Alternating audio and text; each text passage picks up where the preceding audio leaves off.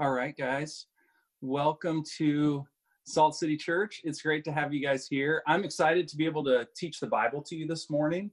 And we are opening up to Genesis 49 through 50, which normally when things go this crazy, your instinct as a Bible teacher is to want to teach a different passage than the one you had planned. But in God's providence, He has us, I think, in the perfect passage for this morning. One of the things that I think I feel, and many of you have felt going through this, is like you're completely out of control, which is actually true.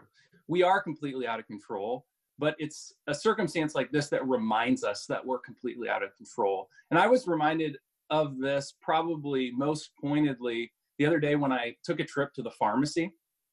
So I hopped in my 2004 Honda Odyssey minivan, round to the Honda, went to the pharmacy to pick up a few medications.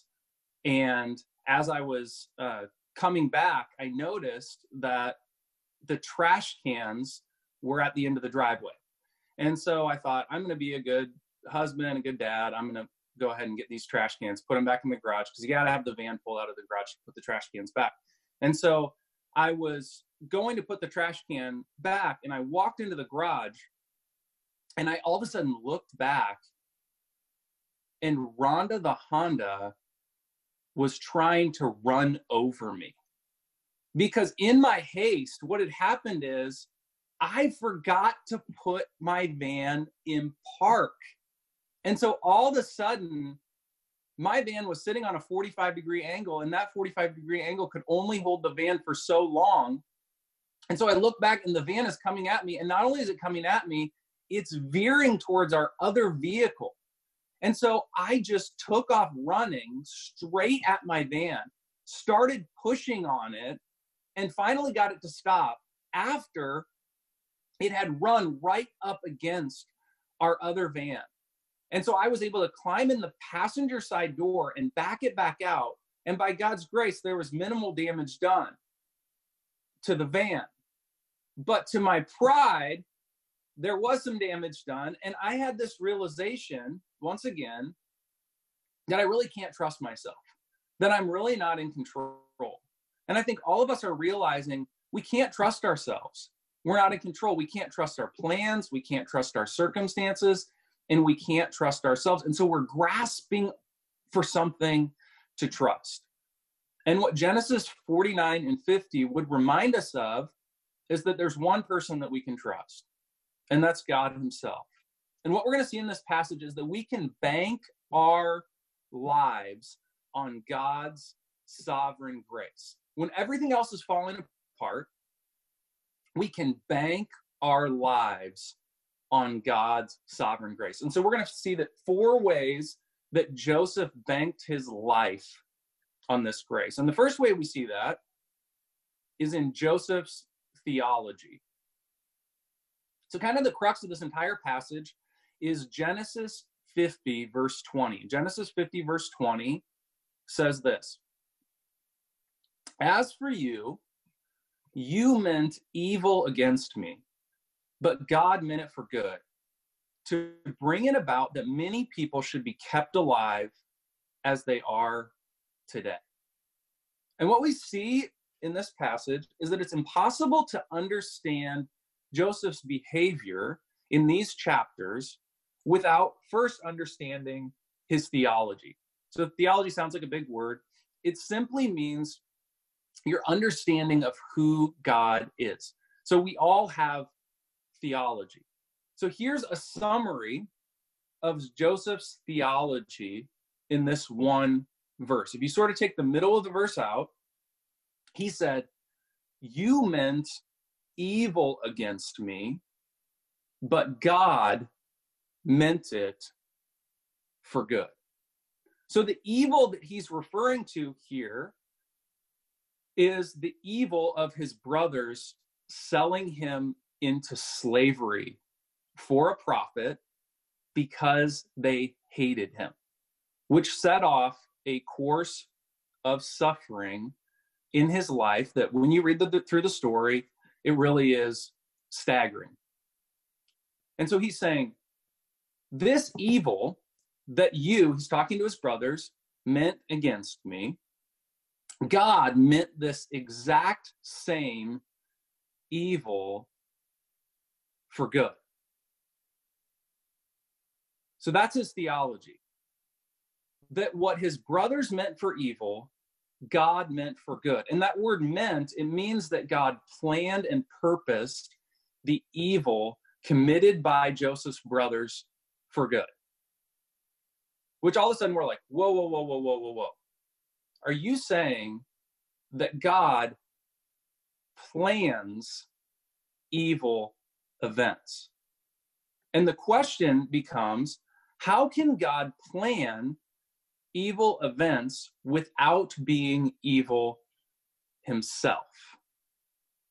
And our minds start to spin with these realities. And so we invent other ways of interpreting the passage, and we say, well, it doesn't mean that he planned the evil events for good. It means that in the end, God uses the evil for good.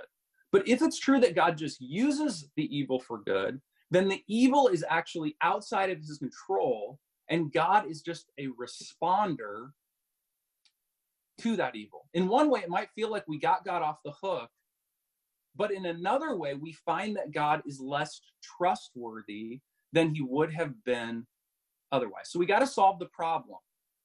How can God plan evil events without himself being evil? So think with me about this scenario for a second.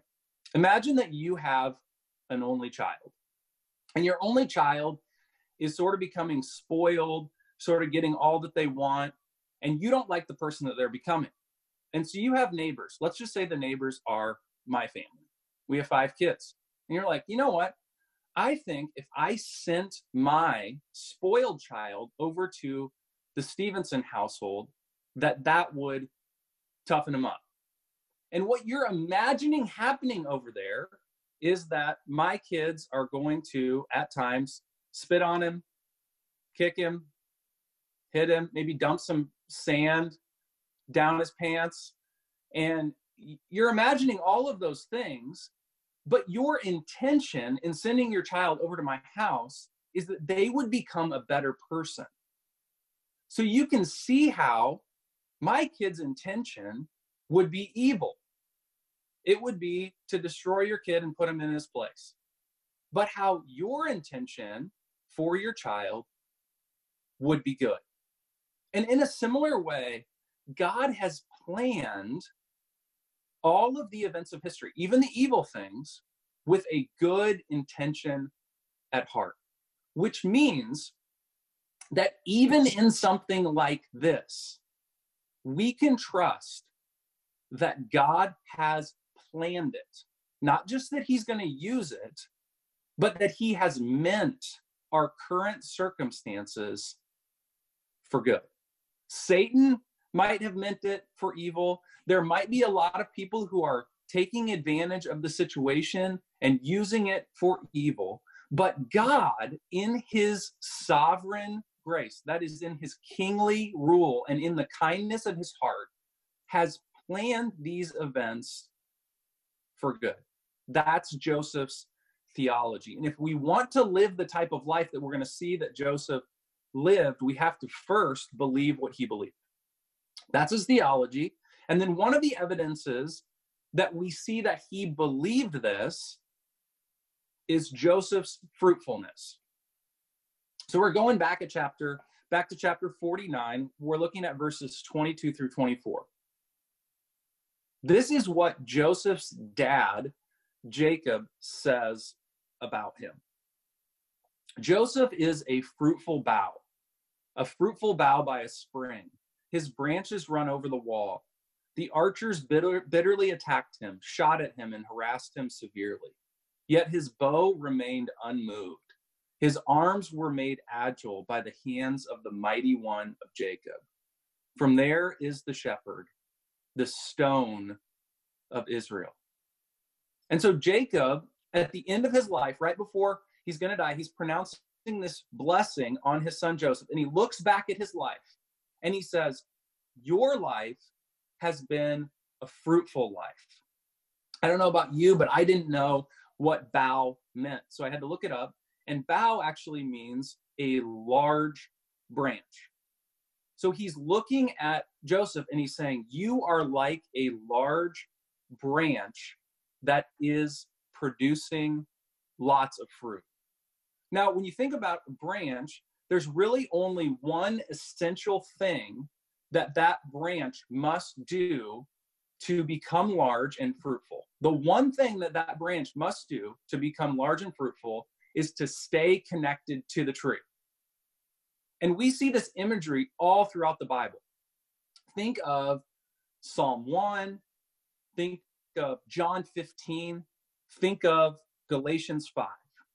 We see that those who stay connected to God, like a branch is connected to a tree, those are the ones that produce fruit. And we see this come out actually in the structure of this very text, because you see, Jacob says to Joseph, you're like a big fruitful branch that's producing all of this wonderful fruit. And then he immediately changes the imagery. He changes the imagery from branches and fruit to war. And he talks about the archers bitterly attacking him, shooting at him, harassing him severely. And we get this picture of Joseph as this mighty warrior. And we begin to ask the question, okay, this is confusing. You're not supposed to mix your metaphors. Why are you doing this, Jacob? And the reason that he's doing this is because all of us want to be warriors. We like war movies. Every little boy at some point wants to be a warrior. My little boys that carry around their swords and their Nerf guns, and they want to fight, they want to wrestle, they want to be warriors. Nobody that I've ever talked to wants to be a branch. Nobody wants to be a branch. Never heard of a little boy, never heard of a little girl who says, when I grow up, I want to be a branch. Here's what Jacob is saying to Joseph. Here's what God is saying to us. If you want to be a warrior for God, you have to have the humility to be a branch. If you want to be a warrior for God, you have to have the humility to be a branch, because the warrior life comes from branch-like dependence. And so the one thing that God is calling us to do during this time is to depend on him. If there's one thing that you're going to do throughout this time, it's that you're going to depend on God. Because all the love and the courage that this season of life demands is only going to be possible if we are connected to God the way that a branch is connected to a tree. Now, not too long ago in the fall, Melissa and I had a tree trimming company come out to our house. And these guys were awesome. They were tying ropes up, throwing them over tree branches. They were climbing the tree, shimmying right up. And then they were taking different tools, chainsaws and machetes and different things, and they were cutting branches off of the tree. And let me tell you, it didn't matter if it was a small branch or if it was a big branch. Every single branch that got cut off any of our trees died. And that's because if a branch isn't connected to a tree, it loses the very life that it needs. And in the same way, for you and I, if we are not connected to God in vital relationship, we're going to die, especially in circumstances like we're in. So I want to encourage you, Salt City, get back to the basics. Maybe you just need to get outside and you need to show this branch-like dependence on God by just going for a walk, just talking to God, sharing with him what's in your heart, talking to him about the concerns and the worries that you have about your job, about your finances, or about your family, about your relationships, about somebody who lives across the country who's struggling. And you need to show your dependence on him just by praying. Maybe you need to get your nose out of the news, off your app, off your computer, off the TV, and you need to get your nose in the Bible and just breathe that fresh, cool air of God's word and allow all of the panic and all of the bad news that's going on in the world to be replaced by the good news of the gospel. I think that's how we show this kind of dependence. And what happens is when we're dependent, we produce fruit. And that fruit will be love, joy, peace, patience, kindness, goodness, gentleness, faithfulness, and self-control. We'll actually be transformed people in the midst of the craziness of our world. So the first two things we saw are Joseph's theology and Joseph's fruitfulness. The third thing we see is Joseph's kindness. Genesis 50, verses 14 through 21. When Joseph's brothers saw that their father was dead, they said, "It may be that Joseph will hate us and pay us back for all the evil that we did to him." So they sent a message to Joseph saying, "Your father gave this command before he died. Say to Joseph, please forgive the transgression of your brother and their sin because they did evil to you. And now please forgive the transgression of the servants of the God of your father." Joseph wept when they spoke to him.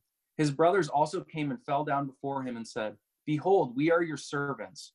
But Joseph said to them, "Do not fear, for am I in the place of God?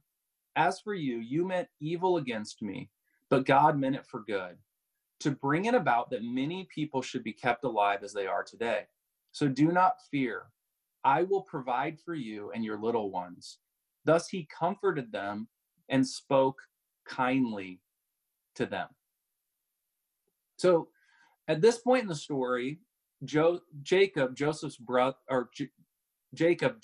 dad, is dead. And his brothers get really scared because they have done all this evil against Joseph. And they're scared that now that their dad is dead, that Joseph is going to kill them. And because they're terrified, they make up a lie. They say, "Hey, Joseph, Dad told us right before he died that you should treat us with kindness, that you shouldn't kill us. Even though we've done all these horrible things, you shouldn't do this." And Joseph knows that they're lying, and he cares so deeply about them that the text says that rather than being hardened and getting angry and saying, "Man, my brothers, not only did they try to kill me, now they're lying to me and they don't trust me," he just breaks down and weeps. Even though they caused so much suffering in his life, he still loves them and cares about them. And we begin to ask the question, how is that possible that he loves them and cares about them? And we actually see a couple things in the text. We see, first of all, that Joseph left the judgment to God. In verse 19, he says to them, "Do not fear, for am I in the place of God?" So in other words, he's saying, I'm not the judge. I'm not the executioner. I'm not the one who's going to bring the punishment down on you. God is God. And even though you have sinned greatly against me, I'm not going to punish you for that. I'm going to let God be the one who brings justice into the situation. So you guys don't need to be afraid of me. And what he's implicitly saying is, you should be afraid of God, because God's ultimately the one who's going to hold you accountable. And then the second thing that he says is the verse that we already read, verse 20, "As for you, you meant evil against me, but God meant it for good, to bring it about that many people should be kept alive as they are today." And so he not only says that God is the judge, but he also reminds them that he believes that God is absolutely in control. In other words, he doesn't believe that his brothers set the stage for his suffering, but he believes that God ultimately set the stage for his suffering, and that even though their intentions were bad, that God's intentions were good. And the result, because Joseph believes that God is the judge and that God is in control, he doesn't have to punish his brothers, emotionally or physically. He doesn't have to hate his brothers, but instead, he can be kind to his brothers. And so we see at the end of the text, he says, guys, don't be afraid. I'll provide for you and your little ones. And he actually comforts them and is able to speak kindly to them. And he's able to comfort them and he's able to speak kindly to them because he believes that their behavior has actually been in God's hands. That God is the ultimate ruler and controller of everything that happens. So this is kind of the mental picture that I got when I thought about this. He believes that God is like a good parent who, when their kids get sick, that parent gives them medicine. Whether that medicine tastes sweet or that medicine tastes bitter, a good parent is going to give their kids the exact medicine that they need. And different kids are going to need different medicines at different times, depending on the specific sickness that they have. So here's the way that Joseph is actually able to view his brother's sin against him as a bitter tasting medicine from the hand of God. And so he's actually able, instead of being mad at his brothers or being mad at God, he's actually able to say thank you to God, even for a very difficult circumstance that has caused him much suffering and much pain. And he's actually on the other side of that circumstance now, and he's able to see some of the good that God has brought from his pain and suffering.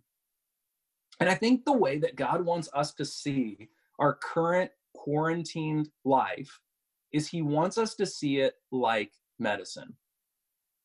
And our tendency is to be like little kids who don't like the bitter tasting medicine. And when God puts it in our mouth, we spit it out, or we get mad at him, or we get mad at somebody else. But what God wants you to do, and what he wants me to do, is he wants us to acknowledge, yeah, this medicine doesn't taste good. This medicine is bitter. The people that I live with are driving me crazy. I can't believe I can't leave my house or go to my job. I can't believe I can't get out of the situation that I'm in. I was just talking to one of my neighbors the other day, said, hey, how's it going today? You know, of course, from 14 feet away. And they said, well, we're living in the middle of a global pandemic, right? And we can acknowledge that these circumstances are not fun, that they're bitter, but we can also acknowledge that they come from the hand of a good God who has our best intention at heart. And because we believe even the sins that are being committed against us by the people that we live with are in the hands of God, and they are the medicine that God is giving to us for our good, we can actually be kind to the people around us. We cannot become embittered against God. We cannot become embittered against the people in our lives. We can actually say thank you, and what begins to be produced in our life, instead of anger and resentment, is kindness. And that's what we see in Joseph's life, and that's what I want to be true of my life, and that's what I want to be true of your life too. And all of this, guys, all of these things are anchored by the final thing I want to talk about, which is Joseph's hope. So Genesis 50, 24 through 26 talks about his hope. And Joseph said to his brothers, I am about to die, but God will visit you and bring you up out of this land to the land that he swore to Abraham, to Isaac, and to Jacob. Then Joseph made the sons of Israel swear, saying, God will surely visit you, and you shall carry up my bones from here. So Joseph died, being 110 years old. They embalmed him, and he was put in a coffin in Egypt. So Joseph comes to the end of his life. God worked everything out for his good. And he's not facing just your ordinary run-of-the-mill suffering anymore. Instead, he's facing the greatest enemy of humanity. That's death. And he's staring death in the face. And he responds to his imminent death the same way that we saw him respond to his suffering throughout his life. He responds to his death not by looking inside and feeling bad for himself, but by looking to God and his promises. And so here's what Joseph did that's very instructive to us. He takes God's promise and he makes it his own. And he believes it. So Genesis 15, verses 13 through 14, we saw this promise that God made to Abram. The text said, "Then the Lord said to Abram, know for certain that your offspring will be sojourners in a land that is not theirs, and will be servants there. And they will be afflicted for 400 years. But I will bring judgment on the nation that they serve, and afterward they shall come out with great possessions." So this is the promise that Joseph is latching onto. And the reason we know that he's latching onto it and that he's applying it to himself is in verse 25, he looks at his brothers and he says, "Swear to me that you're going to carry my bones out of Egypt." And so he attaches himself to this promise of God. The people of Israel are going to be enslaved in Egypt for 400 years.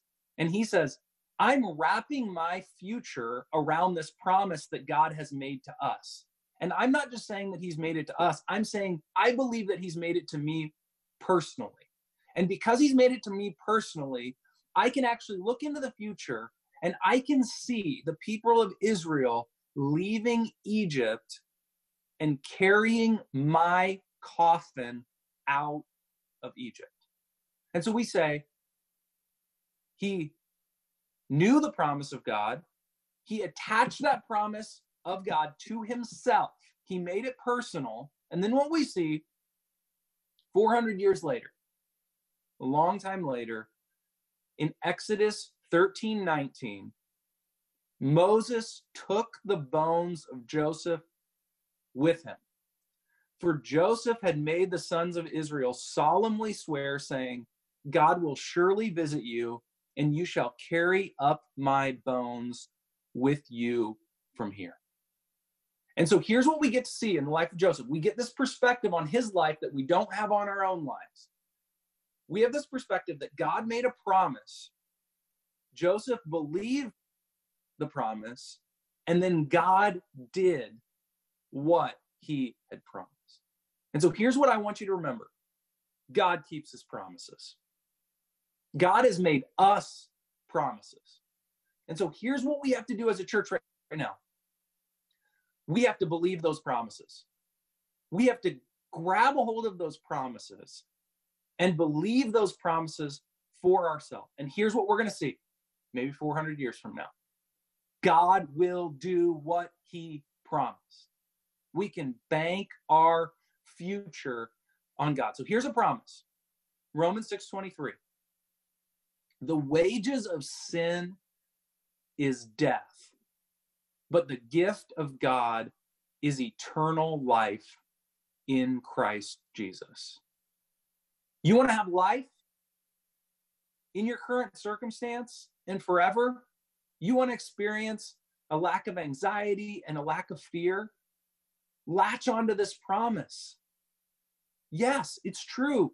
We will die. Maybe we'll die of coronavirus. Hopefully not. Maybe we'll die when we're 110 years old, like Joseph. But we will die. And so what we do is instead of attaching our hope to our circumstances, we attach our hope to God. And we believe that eternal life is found in Christ Jesus, now and forever. We believe that God will save us. Let's acknowledge this. We're living in a scary time. Things feel really uncertain. A lot of things that we used to be banking on that we thought were true, maybe aren't true anymore. And so we've got to dig into these promises, believe these promises, bank our life on the promises, and we will one day see God come through on his promise completely, and we will rejoice together forever. Let's pray. Jesus, thank you that you have been present with us here this morning. Thank you that even though the world and its desires are passing away, that your word abides forever. And I pray that you would help us to bank our life on your promises, to believe your promises, to know that you are the sovereign God who controls everything, that you've given us sort of this bitter providence so that we would seek after you, so that we would be like branches who are attached to the vine, and that we would produce fruit. God, would you produce that fruit in our lives of love and joy and peace and patience in a time of panic? And pray all this in Jesus' name. Amen.